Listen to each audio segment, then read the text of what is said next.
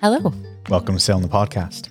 We are your hosts and favorite Salem tour guides. My name is Jeffrey Lilly. And I am Sarah Black.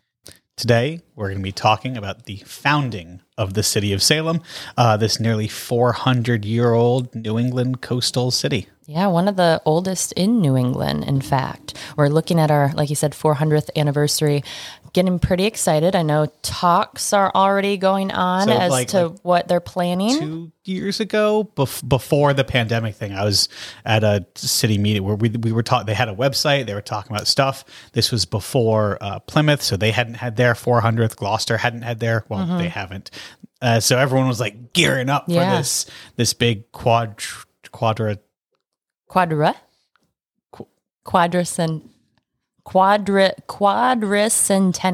That's correct, right? Quadricentennial. We were Googling this earlier, and I couldn't.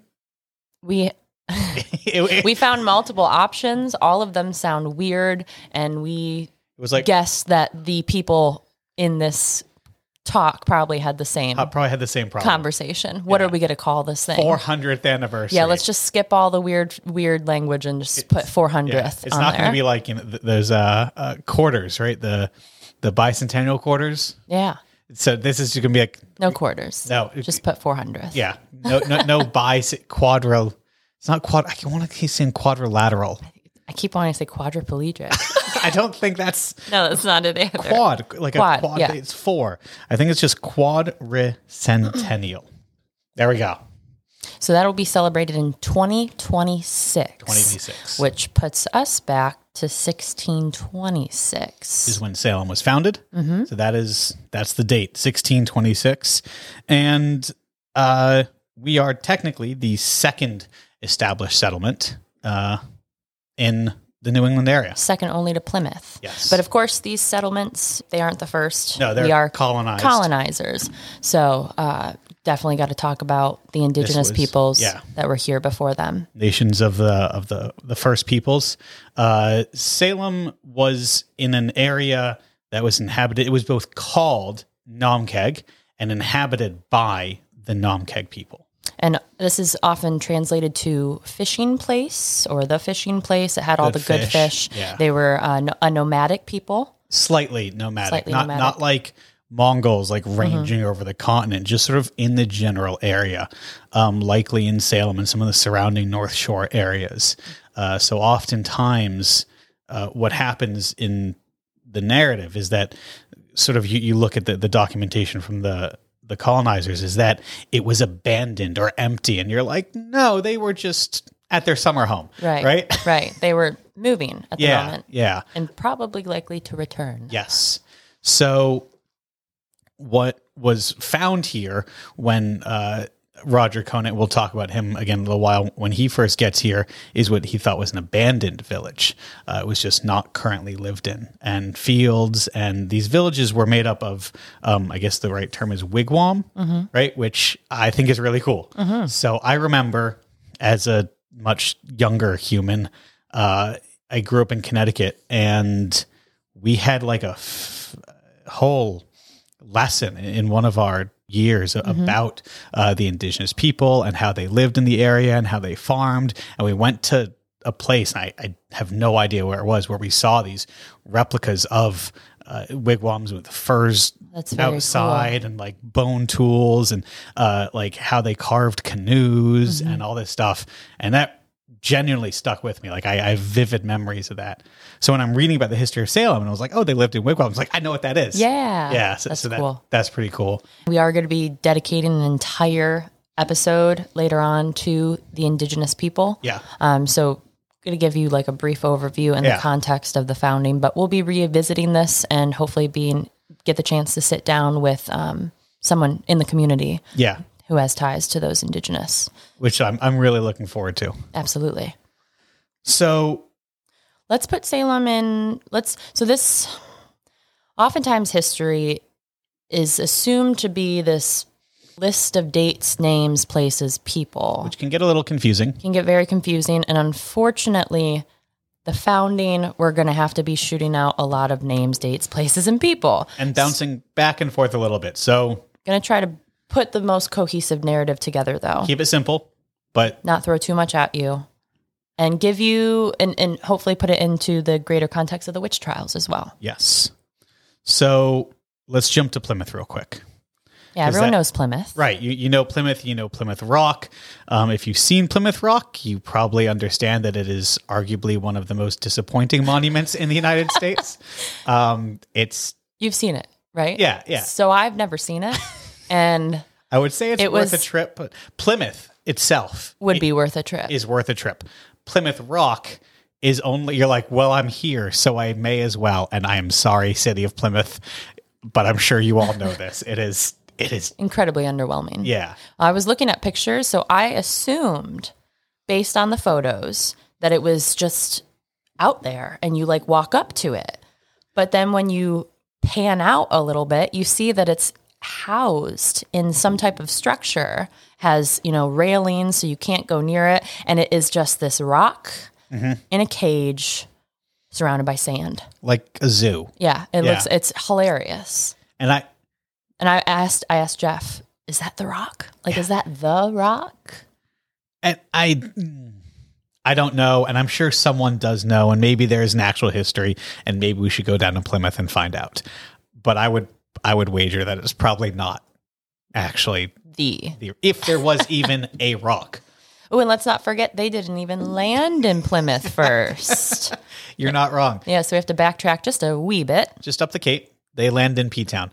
So the first land that they spot coming over is Provincetown at the tip of the Cape in Massachusetts. So when you're looking at the state of Massachusetts, you've got that little tail that hangs off to the right. Looks like a hook. It's called Cape Cod, Provincetown, or P-Town, right at the tip. So they get there, and they know likely where they are. A lot of this area had been mapped. Mm-hmm. Not explicitly well, but enough for them to know where they were. And they had planned this voyage. It's not like they just hopped on the boat and said, okay, let's just see where the wind takes us. Which the wind didn't take them where they wanted to go, but we'll get to that in just a second. But they land in P-Town and know that they don't. And for anyone who's visited the Cape, there's a lot of this sand and you can see the ocean on both sides and it's gorgeous and there's not a lot. It's not a great place to establish a settlement. And if you see winter storms, the Cape gets battered pretty heavily. Mm-hmm. So they sailed down the coast, make it inland just a little bit. And they're like, okay, this looks like a good place to start. Just a reminder, though, they are not where they should be, and they are pressed for time. So they had originally been shooting for New York. Sort of the mouth of the Hudson. Yeah, the mouth of the Hudson River. Which I think was actually technically Northern Virginia. Northern Virginia at that point.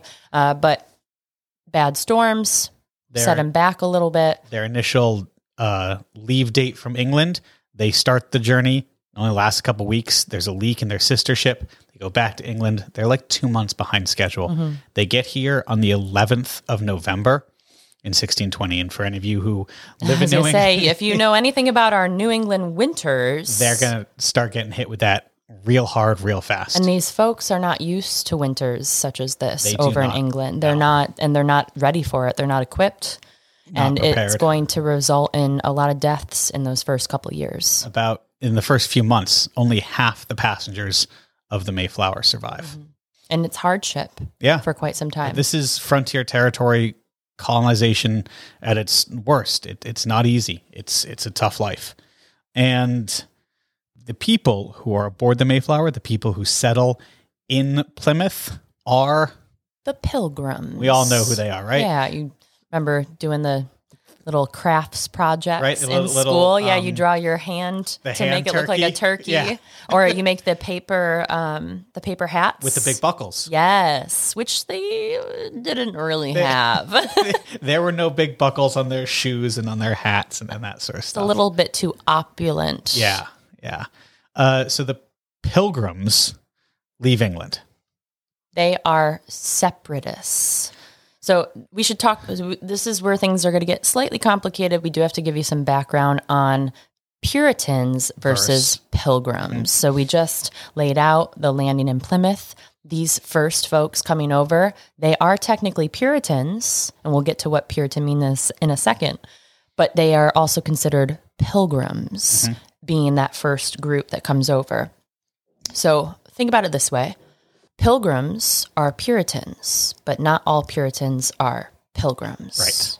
Pilgrims are separatists, as in they wanted to completely separate themselves from the Church of England, whereas Puritans, they could reform it. Yes. Because, Reformation's a thing. Exactly. They wanted to abide more by English tradition. Yeah. So let's talk a little bit about that, because that's where this narrative starts, is with this Protestant Reformation, 1517. Yeah, unfortunately, we do have to go quite far back for this one. I'm sure you've heard of a guy named Martin Luther. Nails that piece of paper to a door, supposedly. 95 Theses. And kind of tells the Catholic Church what they can do with themselves. Yeah. And this is at the time when the printing press was invented. People are more widely reading the Bible. Have more access to that knowledge. And that's what access to books do. Mm-hmm. It provides access to knowledge and education and critical analysis and literary thinking. And, think what you will, but Martin Luther, the balls on that man. I know. To do that to the Catholic Church, I think is one of the most powerful entities at this time, if not the most powerful. He's basically telling God. He'd been taught his whole life, this is it, this is the way, this is God's will. And he gets a book and he says, I think you're wrong. So they were looking for more of, how should we explain brief? I'm not sure there's a brief way to talk about Protestants and Catholics. Suffice to say, he breaks with the Catholic Church. And this is Protestantism and Lutheranism. And shortly thereafter, in England, sort of following that example, we got a guy called King Henry VIII. Now, his motivations were not nearly as admirable. He was not looking to reform any religion per se. Maybe his personal life? Yeah. More his personal life. Yeah. So King Henry VIII, known for his 6 wives, the first of which was Catherine of Aragon, she wasn't able to provide him with a male heir. And so in 1534... I think more accurately, he wasn't able to provide a male heir. Thank you very much. Thank you. Oh, I'm appalled at myself for saying that. There's a good chance that it was his syphilis that... She wasn't doing anything that wrong. Made him impotent? Is that the right word? Yeah. So... by 1534, he has met a woman named Anne Boleyn, going to be his second wife in this timeline, but he can't get a divorce. The Catholic Church doesn't allow divorces. He petitions the Pope. He says no. So the only thing he really thinks he can do... He's like, hey, Martin Luther he's like, I'm going to do the same thing. So he breaks from the Catholic Church, and he forms the Church of England in 1534. So if you think of all these religions is like a tree. You've got Catholicism at the top. I would say the concept of Christianity. Christianity at the top. And then broken into 2-ish. Yep. With Catholicism and Protestantism. And then from Protestantism, we can go down to Puritans and then even further down to Pilgrims. Yeah. So, and just as an aside, the more we break down, the more extremist they become. So if you really want to get sort of a good idea, the Church of England has broken with the Catholic Church, and then the Puritans are like, well, we still don't think you broke far enough. And then the Pilgrims are like, yeah, you guys, you're totally lost. We're getting out of here. Yeah, and these factions get smaller as their ideology becomes more extreme. So the Pilgrims think there's no saving the Church of England. There's no saving that concept. They're done. They're going to rewrite their whole thesis, and they can't even be in England to do this. They're also getting prosecuted. So, persecuted. Probably both. Well, yeah. I mean, I guess, yeah. Yeah. And they hightail it the heck out of there. And they get here in 1620.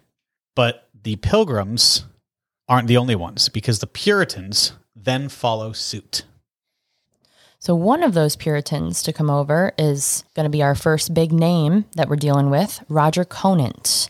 If you've visited our city, you may have seen a statue of him out front of the Salem Witch Museum. He's kind of foreboding.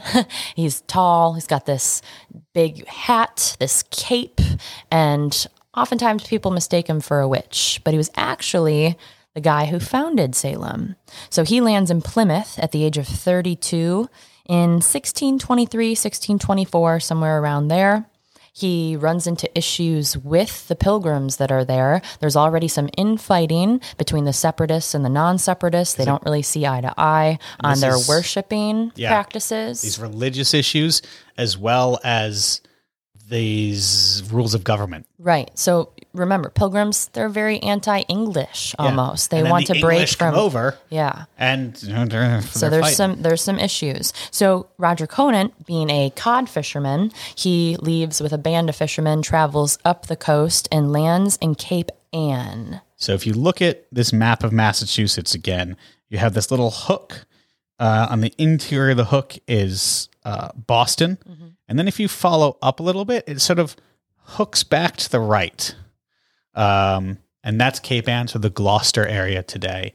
And he doesn't found Gloucester itself, but Gloucester is credited with being founded in 1623, 1624 when he's there. Things don't really work out too much there. Yeah. It's a slow start. They're running into problems. Fishing's fine. It's cold. They don't like the weather. Yeah.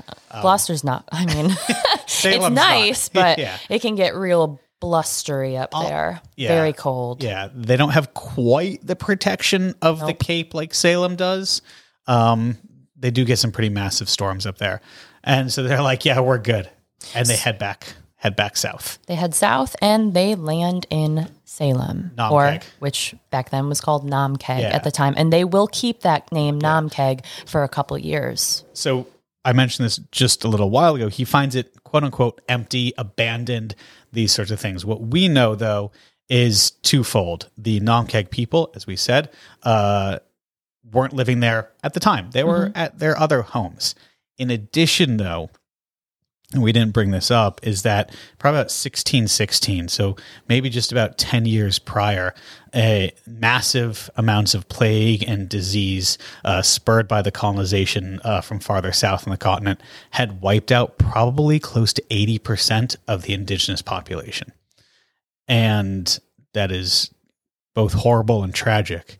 But one of the results is that it leaves a lot of untended fields, empty buildings, these sorts of things. So when the whole villages gone. So when you come here and you're like, oh yeah, here's somewhere for us to stay. That these buildings have long since been abandoned due to death and disease. But finding an empty place to live was not entirely uncommon. So they set up shop here, and the Namkeg people come back. And they're like, oh, cool. Hi, friends. They're not, angry, combative. They fish with them. They sort of live around them, sort of share the land for a little while. It won't last forever, of course. Yeah. But. And do think for a moment, put your head in the mindset of these Puritans. These folks were coming over here for religious freedom, to be able to pursue a life they saw would be better than what they were dealing with over in England. When they show up at this abandoned village, of course, you're going to think, well, God put this here. This is a gift from God. There's a clearing. There's places to plant. I mean, there's food, anything fields that they could want. Yeah. It must have genuinely, other than the harsh winters. New England's gorgeous in the spring and summer. Mm-hmm. And I see the appeal, and I can totally not understand, because obviously that's the wrong word. Appreciate. That's probably also the wrong word. I see what they saw. Yeah. They were wrong in viewing it that way. Right. But they get here and this must have looked wonderful and appealing. Yep. And with their extremist beliefs, they thought it was their divine right. Yeah. God had sent them here. This was their land.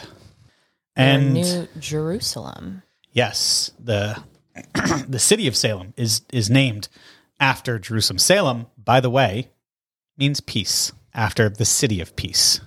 And there's some discussion about the origin of that.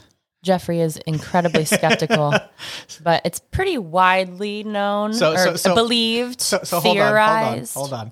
Let's introduce the other player to this narrative. Okay. Before we have that argument. So Roger Conant lands in 1626. Yep. It is then known as Namkeg. Yep. But then in 1629, another guy. Oh, and we should also mention he was voted in as quote unquote governor by his comrades. So there's a small group commonly called the Dorchester Company, probably no more than 20 people. And they are like, hey, Conant, you're our guy. You're in charge. Just because they need someone of a leader. Right. And he's like, okay, I'll do that. And then in England at the same time, there's other efforts by the New England Company to establish more firm control over the Massachusetts Bay Colony. And with the Dorchester Company failing, they needed to send over a different charter. So they get actual charter. They get an actual charter from the king, granting them these powers, these land rights, shipping, industry, all these things. And this goes on a ship, couple ships, couple people, and John Endicott is one of those. Yes. We should also note that with this is also the birth of the Massachusetts Bay Colony. So the official, obviously the Pilgrims get here, Gloucester's founded, Salem's founded. We have these little settlements. Yeah. But the actual, this is it. The official colony begins right then. And Endicott is appointed the first governor. Yep. So he gets to Namkeg, meets with Conant, and there is a peaceful transition of power. And I call shenanigans. I tried to come up with a joke in reference to like the most recent election.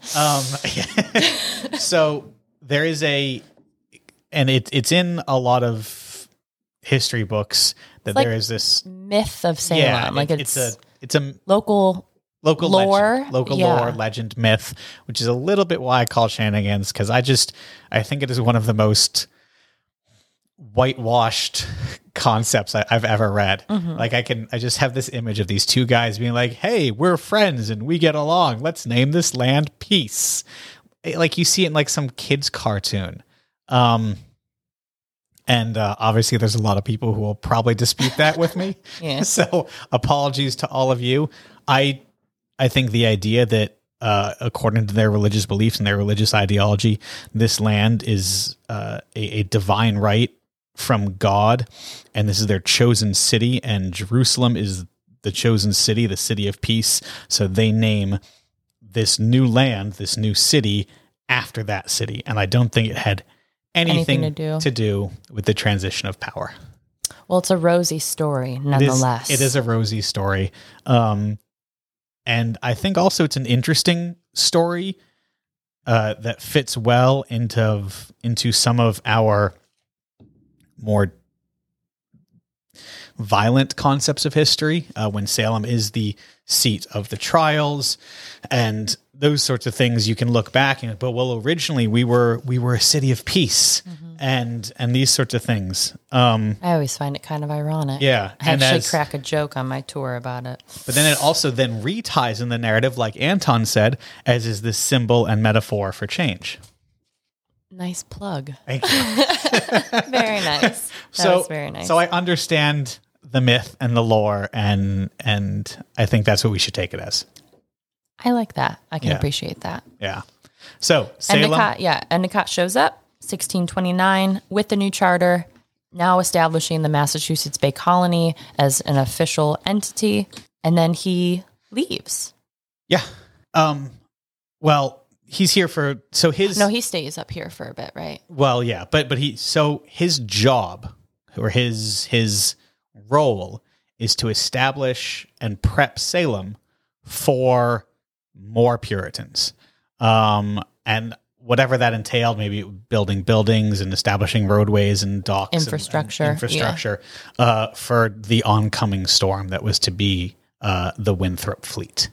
And with them, the Great Migration. Yeah. So brings us to another individual. 1630, so just a year later. John Winthrop of the Winthrop fleet leads a group of folks, Puritans, over here, and they land in Salem. So this is probably about 17, 18 ships.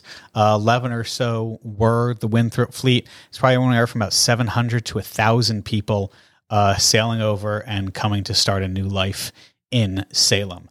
They likely land on the opposite or the North River side of what is now Bridge Street. So if you're looking down at a map of Salem, you have our harbor, you have the Salem Willows. If you follow those around to your left, you're going to be across from Beverly, and they likely came right up through that area and docked on that side of the river, keep themselves away from the harbor, away from the ocean, where they could keep all those ships safe. And while you're at it, check out an old map of Salem, like one of the oldest you can find, because the land will look a lot different. That river will be substantially larger than you see it as today. So we've landfilled in a lot.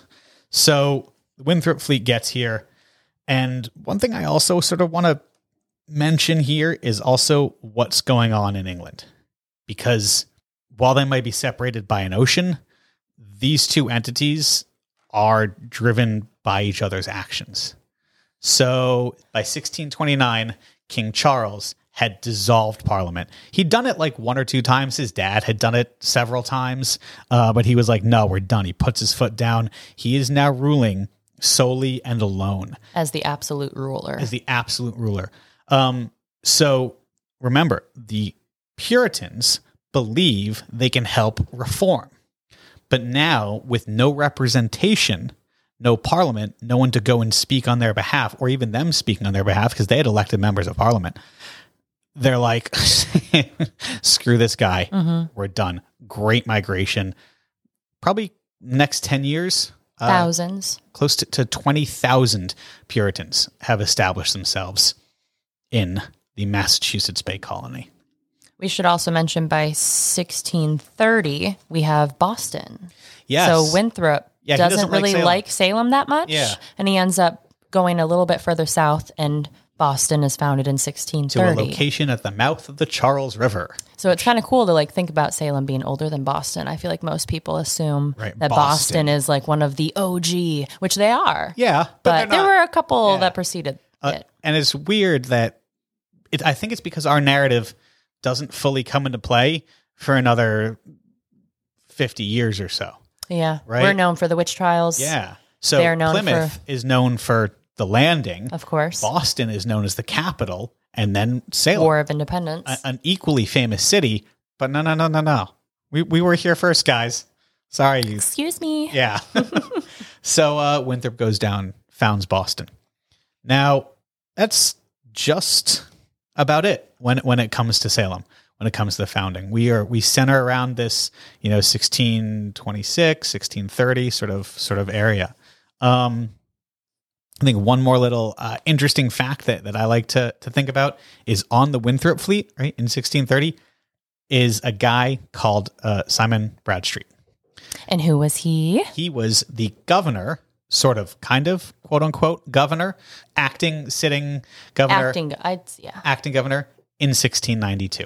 When those trials, when the activity. When the young girls first start suffering these afflictions, when the accusations first start flying, when the first arrests are made. He's at the top. He's at the top. And this guy had come over on the Winthrop fleet. I think he was 26 years old at that point in his life. And I just think it's fascinating. Obviously, we can't see everything through his eyes. Right.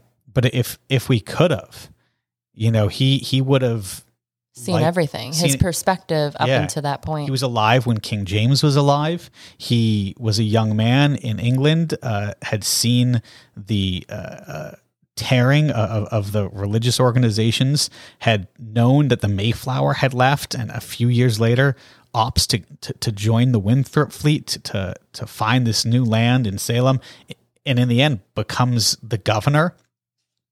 He doesn't die till 1697. I think he was 93 years old, and that's a chunk of history. Yeah. To really get a hold of. I think that's fascinating. Now, we mentioned he was interim governor. He was kind of just filling in for the moment because Salem and the Massachusetts Bay Colony, more correctly, doesn't have a charter at the moment. So they had been going through the English Civil War across the pond. Mm-hmm. The charter is revoked in 1684. Yep. But by 1692, we are reissued. Yes. And with that new charter, we also get a new governor. Yes. And this guy, who you're going to hear his name time and time again, and you've heard it before, and you'll hear it again, we'll be dedicating a whole episode to him. This guy is William Phipps. Sir William Phipps? Yes. Yes, he is a sir. Which we'll also get into that, sir. I'm putting big air quotes around the sir. So he is making his way over to Boston, and oops, there's witches in jail. We talked about that in the origin, the history of the trials, and episode. It catches us up to 1692. Yeah. Another interesting thing about this Phipps Bradstreet is what had been happening just a little bit. So we're like what, not quite 10 years without charter, right? What happens in the middle? The Dominion of New England. Which I love. Have you ever heard of that before? Right? And any of you sitting out there know that we were once the Dominion of New England? I feel like when you learn about colonial history, especially in the early Americas, they make you learn all the names of the colonies, but they totally skip over this Dominion thing. It was short-lived. It went from like Delaware, so sort of New Jersey, all of New Jersey, parts of New York, Connecticut, Rhode Island, Massachusetts, Vermont, New Hampshire, parts of Maine. Huge swath of land. Governor Andros was in charge. This was after our charter is revoked. They bring him in, and then he kind of sucks. They remove him. There's this and revolution. Then they replace him with Bradstreet. Yeah. Who had been the governor before the Dominion was established. So they were like, he was already in charge. Let's give him back, and he knows what he's doing. And everyone's kind of agreeing to do the right thing. But it's also this lack of official charter, right, that leads to some of the effects of the trials. So everything that's happened from, I don't know, I'd say 1620, but maybe from King Henry VIII. I was going to say, you can go even further back. Up and have added to the Salem witchcraft trials, which is why... You have to remember, history doesn't exist in a bubble. Yeah. Even the naming of Salem is important to the narrative of the trials. It all ties in. It's all pieces to one big puzzle. So that's going to bring us to our close on the founding of Salem. Hope you enjoyed the episode today. Our next episode is going to be on shipping. Salem's rich, diverse maritime shipping history. We'll talk all that, and pepper. Pepper. One of my favorite spices, actually. Be sure to subscribe, leave a review, and tell a few friends. And make sure to follow us on all the social medias. That is at Salem the Podcast, Facebook, TikTok, and Instagram. And any questions, feel free to email us, hello@salemthepodcast.com. And when you come visit Salem, make sure to book a tour with either Sarah or myself. Links to both those companies are in the show notes. Thanks for listening. See you later.